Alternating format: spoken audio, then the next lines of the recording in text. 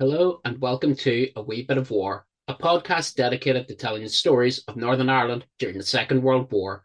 I'm your host, Scott Edgar, and in this episode, we're joined by the hugely talented Rebecca Brownlie. You might not know the name, but if you enjoy a great Facebook group or a picturesque Instagram feed, then you've probably come across Rebecca's work as Abandoned NI. Rebecca, welcome to the podcast. We're delighted to have you join us. I've recently just finished reading your first book, and it's a real pleasure to get to explore some of those stories with you. Thank you. Thanks for having me on, Scott. I've followed your website too for a while. It's very good for, background knowledge and stuff for some of the places that I would be in. So I have drawn on it before. It's always good to have mutual fans coming on for a wee bit of a chat. I had mentioned in my intro that you are the face behind the Abandoned NI brand. I'm certain that some of our followers and listeners will have encountered your work, but for those who haven't yet, can you tell us a little bit about you? Yeah, so basically I travel all over Ireland documenting abandoned properties, not even just abandoned properties, anything with historical interest as well. So I could be in Belfast one day and then down to Cork the next day. Just I will go anywhere basically to get that photograph. And how did this start? Firstly, how did you start? How did you get started as a photographer? Well, the photography thing started, I was 12, and I don't know if you remember a program on UTV called Sussed with Patrick Keelty. It was on a Saturday morning, I think. It was like, do you remember it? I do, yeah. I think I don't know how many younger listeners this podcast has, but I feel some of us might be showing our age by admitting knowledge of this Yeah. program. But we'll say nothing. Yeah, you're trying to keep quiet in that one. So, yes, I used to watch that, and there was a competition phone in, and can't remember what the question was. Probably something to do with New Kids on the Block. But I phoned in, got the question right, and then I won my first proper SLR. So from then on in, really, I always had a camera and was, practicing taking photographs. And I was always the one in the friend group that had the camera and was taking the photos. So that's where the love of photography was born. And then if we go forward a few years, maybe in sort of like my late 20s, I joined a paranormal group called Paranormal Ulster. And we would have been all over locations, all over Ireland, castles, houses, hotels, anywhere where we thought was haunted or there was reports of hauntings. And I was the team location finder and photographer for the group. So that brings me to finding a house called Carndoo House in Larne. It was the first house really that captivated me, and I couldn't believe that we had something like this in Northern Ireland. It looks like something out of American Horror Story, doesn't it? Yeah, it's a wonderful house, and for me as a Second World War historian, absolutely thrilling to pick up your book and the first the first building in there to have such a rich history in general, but such a good Second World War pedigree as well.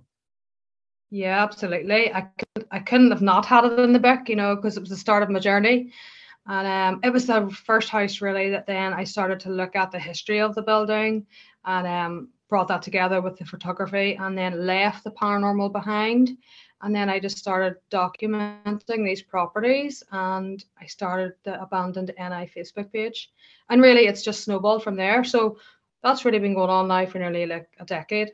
And now you know the story of Carndoo House inside out. I know little bits of it that kind of are specific to the time frame that I'm interested in. But for anyone listening, can Yes. you give us a little potted history of Carndoo? Yeah, so Carndoo House originally there was another house there originally called Seaview, and Lady Dixon. So her father was a Scottish industrialist. He was Mr. Stuart Clark. He moved over and there was a house before Carndoo called Seaview. He bought that and then demolished it and rebuilt it as Carndoo House, what we have today. So his daughter was Edith Clark, who she married Sir Thomas Dixon. So they lived in a few houses around Ulster, and then they bought Carndoo House from her father, and they lived there. So they were well known for being lavish entertainers as well, and they had big garden parties. I was actually looking online last night, and there was evidence and pictures that they once hosted a big garden gala, and there was 400 people in the garden, and the pictures are just fabulous to look at, and the gardens, and such a shame and a contrast to see what the house is now and what it used to be. So they lived their life in the house, and they then donated the house to the hospital trust. But before that, in the wartime as well, it was used as a war supply depot, and a section of the Belgian army used it for training grounds. I think Prospect House as well had the same section of army. They used both of them, isn't that right? Yeah. There's one division of Belgian troops kind of based in around that kind of Larne, Carrick, Whitehead direction. I think it was the 5th Infantry Brigade of the Belgian Army. If I'm wrong, someone will correct me on that. Yeah, but yeah, I think you're right. Yes, and so they also, she had a Rolls Royce as well, and she donated that, and it was used as an ambulance at that time as well. So basically, they gifted the house to the people of Larne, and then it was turned into a convalescence home. That was abandoned then in the 80s, and basically it was just left, stripped out. A few housing developers bought it over time. They had plans for it to be apartments, and that fell through, never happened. But there's now plans in that have been approved for it to be a retirement village. So I think work is kind of imminent on that now. Not sure much of it's going to be saved because a lot of it has collapsed and around the back.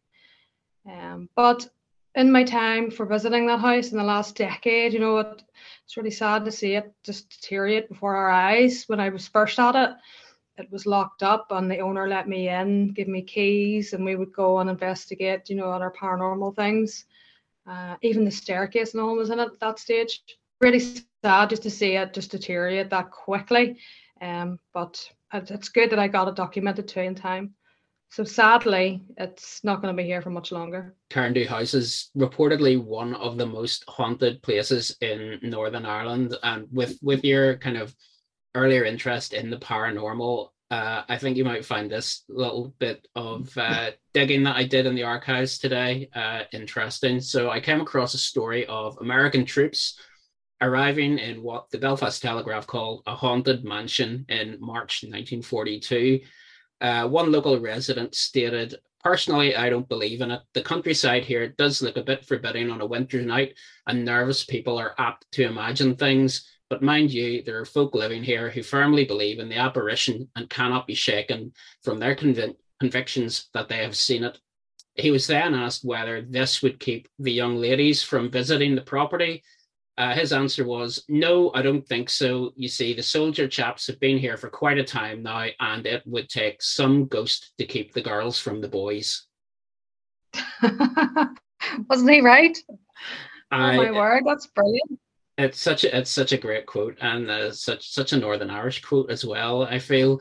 So there may be no soldiers in Ulster's big houses these days, but do the spirits still roam the corridors and grounds?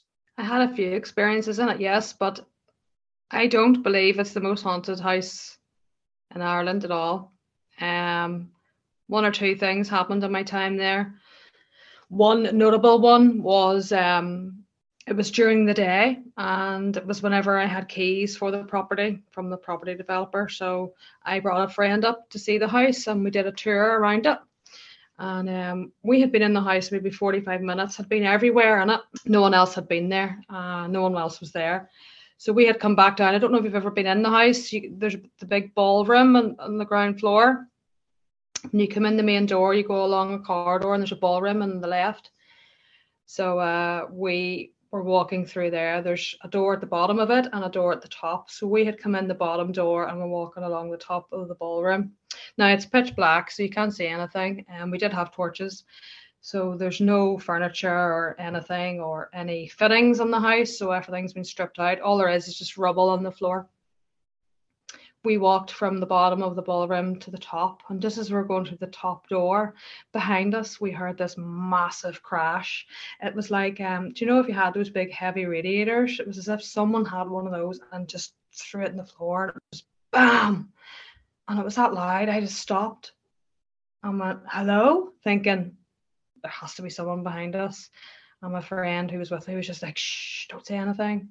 We crapped ourselves. So we stood for a few minutes, and then we were at the top door, and the main corridor then would have been on our left. And within a couple of minutes, we could hear someone walking through the rubble, but their sleeves of their coat, you could hear that rubbing together in their arms. And we just bombed it out of there, got to the front door, and I thought, right, if this is a person, they'll have to come out now because they know that we're going to lock the door. They didn't come out. There was no one there. So yeah, my friend was a skeptic until they were in the house. I think now that they do believe that there is possibly something. But I think that was the worst thing that happened to me in that house. Yeah, that sounds scary enough to me. But as that fella in the Belfast Telegraph said back in 1942, it takes some ghost to keep you away from the houses. Totally. So Carndoo was just one of many big houses in Northern Ireland to host troops during the Second World War. Many of these are now abandoned and in states of disrepair and decay. I'm thinking along the lines of Lishie House, Gosford Castle, the wonderfully named Mount Panther. Where else have you come across on your travels? Well, Mount Panther that you discussed, Princess Margaret, she visited there. She also visited Carndoo House as well, and it must have been that same tour. She visited both those houses. Then you mentioned Lishie House, where it was the children from Belfast, wasn't it? And the Belfast Blitz then were taken in there. And then shortly after that was used as a home for our children's home. Way back in episode 6 of this podcast, we spoke with author Lucy Caldwell. She's written beautifully about the Floral Hall in Belfast. It was a once very beautiful building and could potentially be so again. Have you explored inside it, or is it on your list? So Floral Hall, yes, I know it, and I've requested permission to get in to photograph it. It's a really iconic dance hall as well, especially for the Belfast people. Everyone knows Floral Hall. Just like Eden Dork Dance Hall that I also have in the book, and that I photographed, the ceiling and that is absolutely fabulous. But I don't think there's much left of Floral Hall. I think it's pretty ruinous, unfortunately. But what connections was there with the war and Floral Hall? Well, famously, there was a dance on in the Floral Hall on the night of the Belfast Blitz, and quite a lot of people who were caught up in the Blitz in North Belfast were coming back on the trams and the kind of transport network coming back down from the dance in the Floral Hall. And obviously at the same time there was an even more iconic event happening across the town in the Ulster Hall, where folk singer Delia Murphy was on stage, and the organisers of the event locked the doors of the Ulster Hall, kept everyone inside, and Delia and her band performed throughout the entire bombing raid on the 15th to 16th of April 1941. Wow. And they think that she potentially saved the lives of hundreds of people who would otherwise have gone back out into the streets.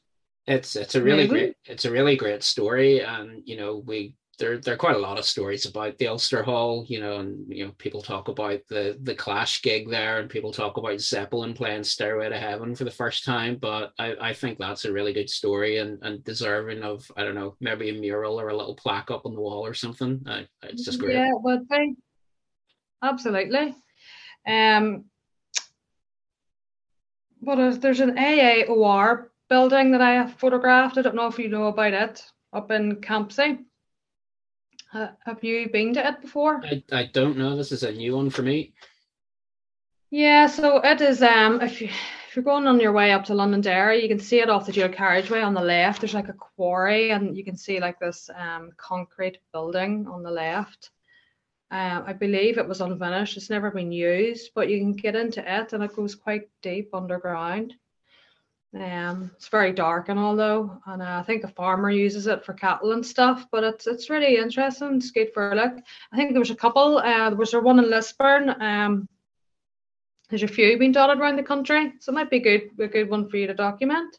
Yeah, we'll have to get the map out and get on the road when with the brighter evenings coming in. Yeah, that'll be a good one for you to investigate. So we cover all aspects of life in Northern Ireland during the Second World War. It's not just grand mansions and castles and large army bases. And I was absolutely thrilled to see a beautifully preserved 1940s style post office in your book. Could you give us a little virtual tour, if you will, of that? Yeah, so that is Eterny Post Office. I was thrilled to get an email on Facebook from a young girl who her grandmother worked in it. And she worked alongside the postmistress at the time, and they actually lived upstairs in it as well for a period. She has then bought the post office from her and is going to renovate it. So she said, come in, I'd love you to come in and document it before we start that process. And I went in, and it is just like stepping back in time. It kind of has that feel of, what did you call that program with Nick Berry in it? Heartbeat. Heartbeat. It kind of has that feel to it, and it has a really original old phone booth and all in the post office. So it's like a wooden phone box, and you open the phone box and it has all the wee like phone numbers of like the vet, the doctor, and apparently all the locals on the Monday morning, and the farmers would have been queuing up to use the phone box in the post office to make their calls. So because obviously it was the only phone at that time in the area. So just to go in there and see the original counter and all still in place, and it has all the old cash books and safes, postage stamps, you name it, it has everything. It was unbelievable. And even just to go upstairs and see the bedrooms, they were still as they were, an old Singer sewing machine. It's like getting a ticket sometimes to go back in time and look at people's past, when you go in there. And it's a real privilege, for people to ask me to go in and document these for them. So I don't believe the work has started yet. So I might get a wee return visit before that happens. But yeah, it's really good to be asked to come and do this for people. Obviously, I give them prints to keep, so they have photographs of what they were like as memories. But yeah, that wee post office was really nice. We did actually a radio show with John Toll from inside it. He came down and he documented it, and we got her granny in, and she spoke about working in the post office and what it was like in her day. So it's really special to be part of things like that. Yeah, it's fantastic to just bring, what could just be a series of photos, then becomes a whole social history and an oral history, and it's a much more kind of rounded way of remembering what life was like. It really was, and that was it. At the start of my journey, I think I looked more at just the photography, but as I evolved and started to do it more, I realized that the history was just as important as the photograph and the story of who lived there. And then the things that I was starting to uncover were incredible, things that you just would never realize, like that story you said about the Ulster Hall, things like that we don't know. And I suppose you don't know until someone does the research and does the work and talks about it. But there's so many more places just to find like that, and so many more stories. What has been kind of one of the most, whether it doesn't have to be Second World War related, because I'm just a total history nerd in general. So what's been the one story that you've uncovered in the last decade while working on this? There is a couple, but one that stands out is Country Living in the book. It was Desi's house. So it's been one of the most rewarding ones that I've done. So basically the story with that was I knew a farmer, so he had a couple of dwellings on his land, and he'd asked me to come and photograph one of those houses. This would have been maybe 2015, I think. So I went and documented that, photographed it. Brilliant. He said, there's another wee house on up the lane. He says, but there's a wee man, Desi, lives in it. he's not well today. He was away. I think he was away to the hospital or whatever. He says, however, when he comes back, I think it'd be good for you to meet him because he loves to talk about history and whatever. So I said, yeah, that would be really, really good. So fast forward a year, he called me, the farmer, and he said, unfortunately, Desi had died. However, he's willed me the house, and I'd like you to come up and see what you think of it. He said, I'm not sure if you like it, but come up and have a look and sure see what you think, and you can photograph it. So I went up that Sunday morning, opened the door, and it was just like something out of the folk museum. You know, it was incredible. The stuff that was in that house was Victorian style clothing. You know, the big trunk chests. There was 3 or 4 of those. One of them had was full of love letters. So there was 3 brothers had grown up in the house, and the middle brother Cecil had a girlfriend, and they were supposed to get married. However, she jilted him at the altar. But the communication continued, and they still continued to write to each other. So there was love letters in there from the 1930s up until the 70s. And just to read some of those letters, and you know, they talk about the day-to-day things in their lives that was going on at that time. So she was a waitress, and she worked in a hotel in Carrick. And so she talks about things about the Queen as well. The Queen came to visit Carrickfergus. She was talking about things like that. So just to get a wee glimpse at things like that it's fascinating. So other things in the house, old photographs, old certificates, you name it, you know, it had everything. Newspapers from 1911. It was a real treasure trove, and they never threw anything out, so they kept everything, which was good for me. But there was a box in the corner of one of the bedrooms, and it was like a wee black wooden box, and it had the initials E.R. McQueen on the box. And I opened the box, and there was a photograph of a policeman in his uniform. There was certificates dating back to the late 1800s. There were letters. There was a wee necklace, just bits and pieces relating to this E.R. McQueen. So McQueen wasn't a family name, and no one knew who he was, so we couldn't place who this man was. So after the documentation finished, you know, I was there for maybe 3 months, going every weekend, going to the house, photographing. We were clearing everything out. Anything that wasn't worth anything was thrown away, and the other stuff was donated to me to keep. Down the line, I want to have my own wee museum, and I would put stuff like that into it, you know, on display. So I had an exhibition on the house in Cookstown because that's where it was. I had an exhibition, and I had a talk on the opening night. So I went through the presentation and talked about what I found and all the history, and I got to this box of E.R. McQueen, and someone said, I know McQueens, they live in the next village, they might be a relation. So I was like, great. The next day I went to that house and said, do you know who this man is? So it turns out, yes, he knew him. He was a great nephew or something. Would have been his great uncle. So his name was Edwin McQueen. So Desi, who was the last son that lived in the house, his mother had been married before to Edwin McQueen. So that was her first husband, and they'd only been married for 4 months, and Edwin died, unfortunately. So they were only married for that length of time, no children.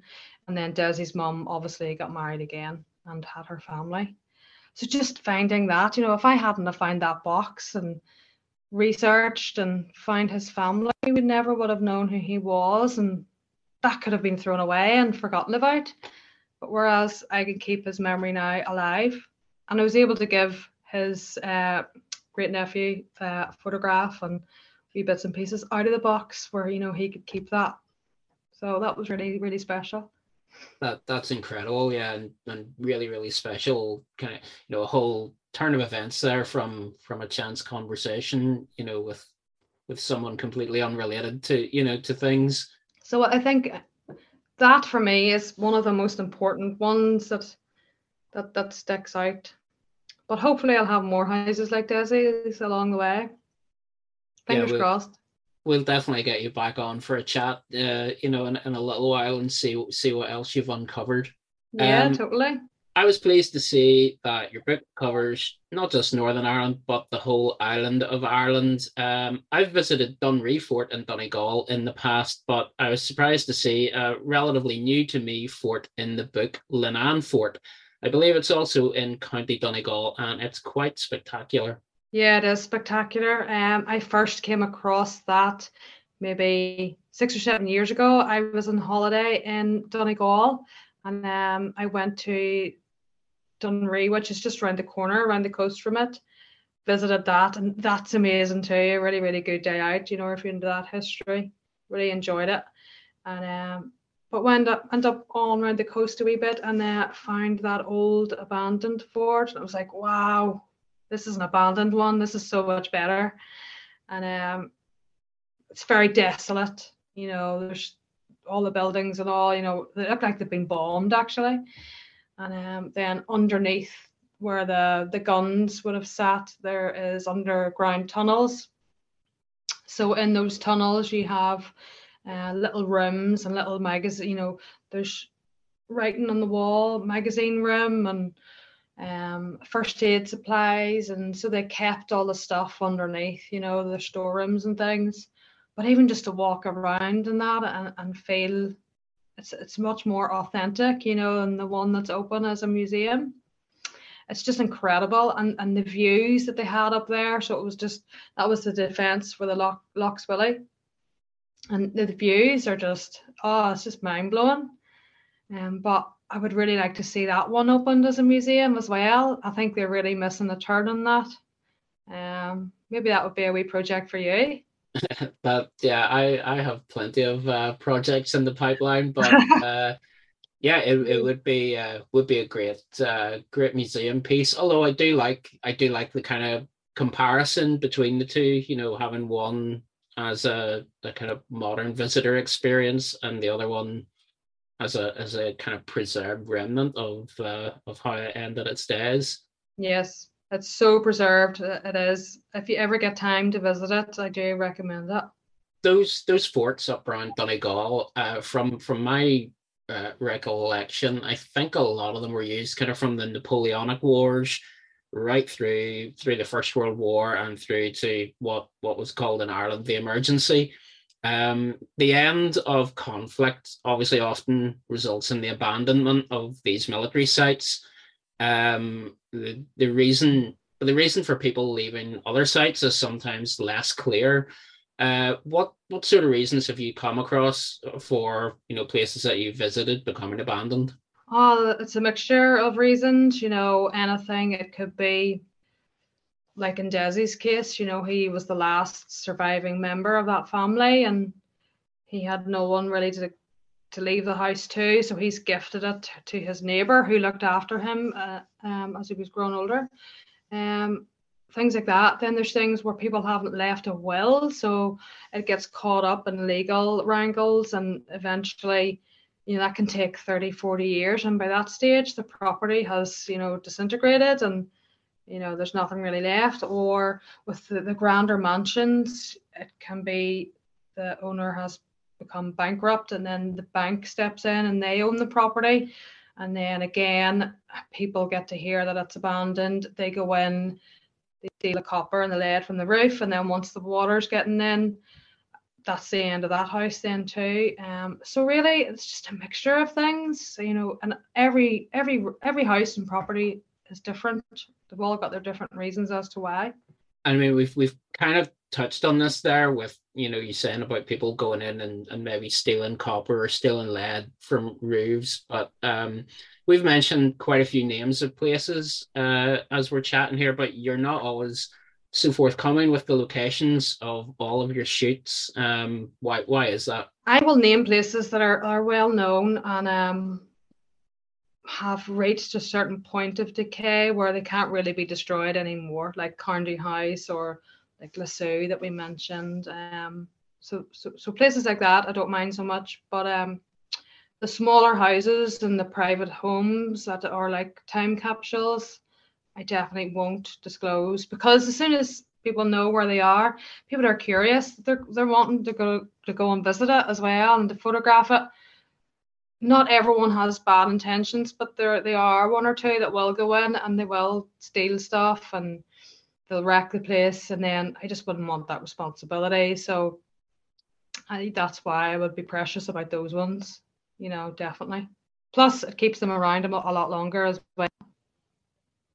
So a couple of months ago, on episode 13 of this podcast, we spoke with Dr. Jim O'Neill. He's done an incredible amount of work on a Defence Heritage Project map. And we often find that useful for locating Second World War sites and getting out and about around Northern Ireland. But how do you find some of these more weird and wonderful places that you photograph? Again, that's a mixture of things as well. Google Maps is brilliant. I would spend a lot of time on that, and just researching online in general, like old newspaper reports or stuff like that. Then people contact me now as well, which is really, really good. People would ask me to come and document places they own because they're going to refurb, or then I work with architectural designers as well who refurbish properties like this. So I would go in and photograph it before the work starts and then after, so they have the before and after. And then of course driving past places, I see so many places now, and I think, I'll have to pin that in my maps and come back to it. So really it's just a mixture of all those, really. Yeah, I'm an absolute torture for people to drive around with because the number of times I'll just be slamming on the brakes on a country road somewhere because I've spotted a really ugly square of 1940s concrete up on a hill, or a pile of red brick somewhere. I imagine it does people's heads in, but keeps us on our toes. Yeah, it does. It's that's when you find the good places too, is when you're driving by going to somewhere else. It's like, oh my, yeah. So it's all those things. And talking of these places, a lot of people, I imagine ourselves included, are in agreement that many of these historically and culturally significant buildings on our landscape should be preserved. One of our regular listeners, Councillor George Dorian, is fronting a campaign at the minute to preserve pillboxes, shelters, Second World War sites. Where do you stand on the development versus preservation debate? I would stand on both sides depending on the situation. For example, Eden Dork Dance Hall that I mentioned earlier. So it was built in the 50s, so it's not that old, in comparison to some other ones, but the ceiling in it is just irreplaceable. I've never come across a ceiling that over here ever. But the locals need a new primary school for the village that it's in. So where the dance hall sits, it's in a massive car park, and it's the only place where they can put the school. So unfortunately, the planning has passed, and the school is going to go ahead, and it will be demolished. So I can see their need for the school. It's a shame the dance hall will have to go, but I can see why. But other places like Crumlin Road Courthouse, that needs preserved. That's a prime example. Why is there not more being done to keep that? There's so many fires now that have gone on in that, and it's just a shell inside. But there's just nothing being done to preserve it at all. But there's a list of buildings like that, particularly in Belfast. The Belfast Council seem to be very bad at preserving their heritage. So buildings like that have a lot of history, and that's especially important to Northern Ireland, definitely should be preserved at all cost. And while we're on this subject, we'll let people know where to find you online shortly. But those who already follow your work will have seen you post recently about the campaign to save Wilmot House. We know it as the big house in Lady Dixon Park, where the US Army actually had one of their first bases in the European Theatre of Operations. What can you tell us about just a little bit about its past and about its potential future? Yeah, so that was another property that was owned by Lady Dixon. Whatever they left Carndoo House in Larne. They then went and lived in Wilmot House. So she gifted that to the people of Belfast, for the people of Belfast to get good use of it. And it was to be a nursing home for the elderly, which it was. So whenever she died in the 60s, it was then a nursing home. After that, then the nursing home closed down, and then the council have sort of had it the last sort of 10, 20 years. I think you used to be able to have weddings and sort of occasional events and stuff in it. But the last 10 years or so, it's been abandoned and it's in a really, really sorry state. Every time I go and visit it, there's more damage has been done to it. But the council, again, have just pushed it aside. They don't want anything to do with it. And so I've actually spoken about it a couple of times over the years. But now we're actually going to start action on it and get together, some sort of group and just keep it in the highlight and try and just push forward and get something done and get it saved. Because what an insult to the Dixon family. They gifted both of their beautiful homes for the people to use, and they've just been left and discarded and no one cares. So I think it's about time that something was done about it. It's too late for Carndoo, but Wilmot, I think, still has time. And I think this would be a great campaign to get, maybe some American people behind, because a lot of people, people who listen to this podcast have probably heard me talk about it before, but Wilmot House was actually one of the first US Army bases anywhere in Europe in the Second World War. Northern Ireland was the first place where American troops landed in Europe. And by only day 2 or day 3 of them being here, they established a base there at Wilmot House. It had visitors like Eisenhower. There's all sorts of the great and the good of American generals and entertainers and all sorts of, royalty and dignitaries going along there and visiting. There's wonderful photos from in and around the grounds. And it's just such a shame for me, that little part of history, but that's only a snippet of the entire history of the house, and for all that to be just sitting there left to rack and ruin. If people are interested in, saving somewhere like Wilmot House, how can they get involved with this campaign? Well, they can get in touch with me, or there is a petition online called Save Wilmot House. I'd be really grateful if they could sign it. But keep an eye on my page, because I'll be posting more about it. And I think we're going to try and organise an event maybe at the house and to start to drum up, a lot of publicity so people can come along. But I'll release more information in the coming weeks about that. Well, we would certainly do whatever we can here to help you with that. Once our listeners have added their names to the petition, we would, of course, encourage them to go and support your work and keep up with your travels around abandoned Northern Ireland. How and where can they do that? Yeah, so Facebook, Instagram, Abandoned NI, and my website, abandonedni.com. And of course, while they're there, they should most definitely pick up a copy of the book. Anyone who's watching this on YouTube or on my website can see I've got a copy of the book right there beside me. You should get one too. It's an absolutely stunning piece of work.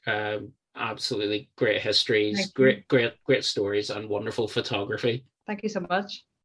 Rebecca, it's been an absolute pleasure talking to you. Thank you for giving up your time. I hope to chat to you again soon, and maybe we'll even hit the road this summer to go and do some exploring. Absolutely. Thank you, Scott. Subscribe to A Wee Bit of War on Apple Podcasts, Google Podcasts, Spotify, or wherever you listen to your favorite shows. That way, you'll never miss an episode. Tell your friends, tell your family, tell your co-workers, break all the rules of the Official Secrets Act, and why not leave a review to help others find the podcast? Thank you for joining myself and Rebecca Brownlie, and I look forward to your company again next time for another Wee Bit of War.